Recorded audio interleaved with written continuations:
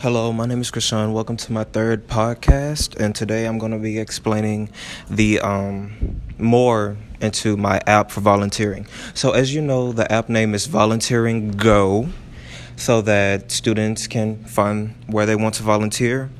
And I want to make the user interface kind of fancy for an Android, with like a sophisticated login button and certain colors that pop out to bring in a user.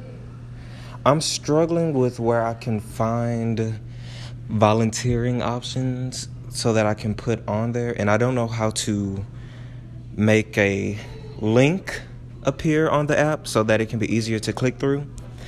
Also, I want to figure out how I can get more people to use my app because I haven't published it yet and I don't know if people will actually want to use it. Right now I'm moving on to screen 3 so that I can add more photos of the places you can volunteer and like a comment section so people can communicate with each other. But thank you. Have a nice day.